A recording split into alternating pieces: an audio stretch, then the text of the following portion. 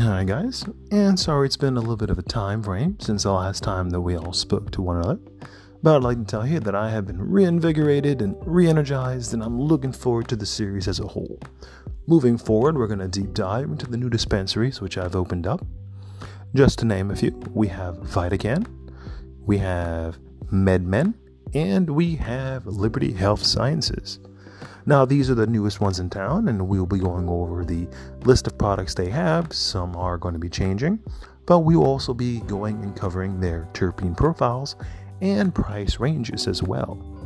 One thing which I will be looking forward to adding to this channel this time around will be testimonials. For those of you who are new to this channel, I want to let you know that we do have 2 prior episodes, one regarding Surterra Wellness and the other one regarding Knox Medical. Now, these were made a few years back, so they were prior to their product line being expanded, so I do plan on revisiting those and adding to that discussion. Again, thanks for listening, and I'll see you guys at the next episode. Thank you.